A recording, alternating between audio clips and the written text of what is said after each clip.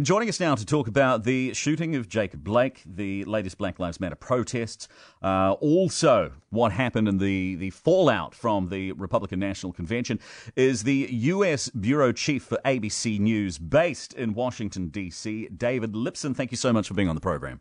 Hi, guys. G'day, David. With the shooting of Jacob Blake, how does the reaction compare to the George Floyd aftermath? Look, it's been pretty different, really. George Floyd was such a clear example of police brutality, really. Jacob Blake, well, for a start, he survived. Secondly, he was, disobeying police orders. He was walking away and getting into his car, the argument being that who knows what he may have been getting inside the car. So still a shocking incident that resulted in a lot of violence and destruction, but nothing like the scale of George Floyd. What's happening with the latest polls? I saw one article suggesting that Biden is leading in 20 swing states. Yeah, look, this is certainly Biden's race to lose at this point. He's well in front, not only in the national polls, but also in those key states. And so it's not impossible for Donald Trump, if an election were held today and if the polls were accurate, and they haven't always been accurate in recent years, well, then, yeah, Joe Biden would get a thumping victory. But there's still a long time to go. We've still got 3 debates to get through. And, there are some analyses of these polls in key states that point out, well, some of these states, Joe Biden or at least Donald Trump is pretty much in the same position that he was last time around in 2016. And we all know what happened come November. We've had the Republican convention, and Trump paints a pretty bleak picture as to what life would be like if Joe Biden wins. How's that gone down? Is that just really messaging the party faithful? Is that winning anyone over? Well, it's a good question, and we haven't really seen a deep sort of dive into polls since the convention. There's been a couple of polls that suggest Trump's got a bit of a bump.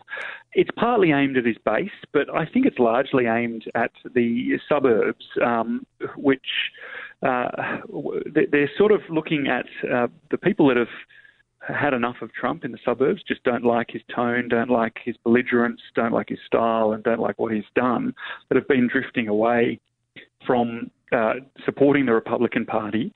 But they're also looking at another group of people, and that is people who maybe supported Trump but didn't turn out to vote. So they're really, in America, obviously it's not compulsory to vote. So the key is to get as many people to turn out on your side and to get as few people as you can to turn out on the other side. So they smear Biden as much as possible in the hope that people will go, oh, well, he's not much better than Trump anyway. I'm not voting for any of them. It is crazy. It is crazy when you think that Trump is campaigning on law and order, amongst other things, and yet at least 8 of his associates, including Steve Bannon, have been arrested or convicted of crimes. Yeah, exactly. And, the convention itself, the way that it was held, it may have broken the law as well. The Hatch Act, which basically bans presidents and other politicians from using the resources of government, i.e. the White House, for political purposes. And here it was turned into a giant stage with Trump branding. Who have the stand-up performers or the memorable moments been from the actual convention? Because we saw Kimberly Guilfoyle. I don't know what to say about that speech, but which sparked a meme, the Guilfoyle Challenge, and discussions around Donald Trump Jr.'s eyes looking a little wired. Wired. Well, look, it's the Trump show, and Donald Trump's speech, that's really what everyone came out to see. His family's speeches got a lot of notoriety as well, and Donald Trump Jr., who has a pretty amazing story, really, himself. He was someone who was very much on the outer of the Trump family until a couple of years ago, when all of a sudden, Donald Trump realised that Donald Jr. was not bad at putting memes together and sort of bashing the opponent in speeches. So he's now sort of the heir apparent when it comes to the political dynasty of the Trump family. Guilfoyle was probably memorable for all the wrong reasons. Happens to be Donald Trump Jr.'s girlfriend. Was that the reason? Was that the sole reason she was there? Well, she's an advisor in the White House as well, so she does have a significant role in the administration.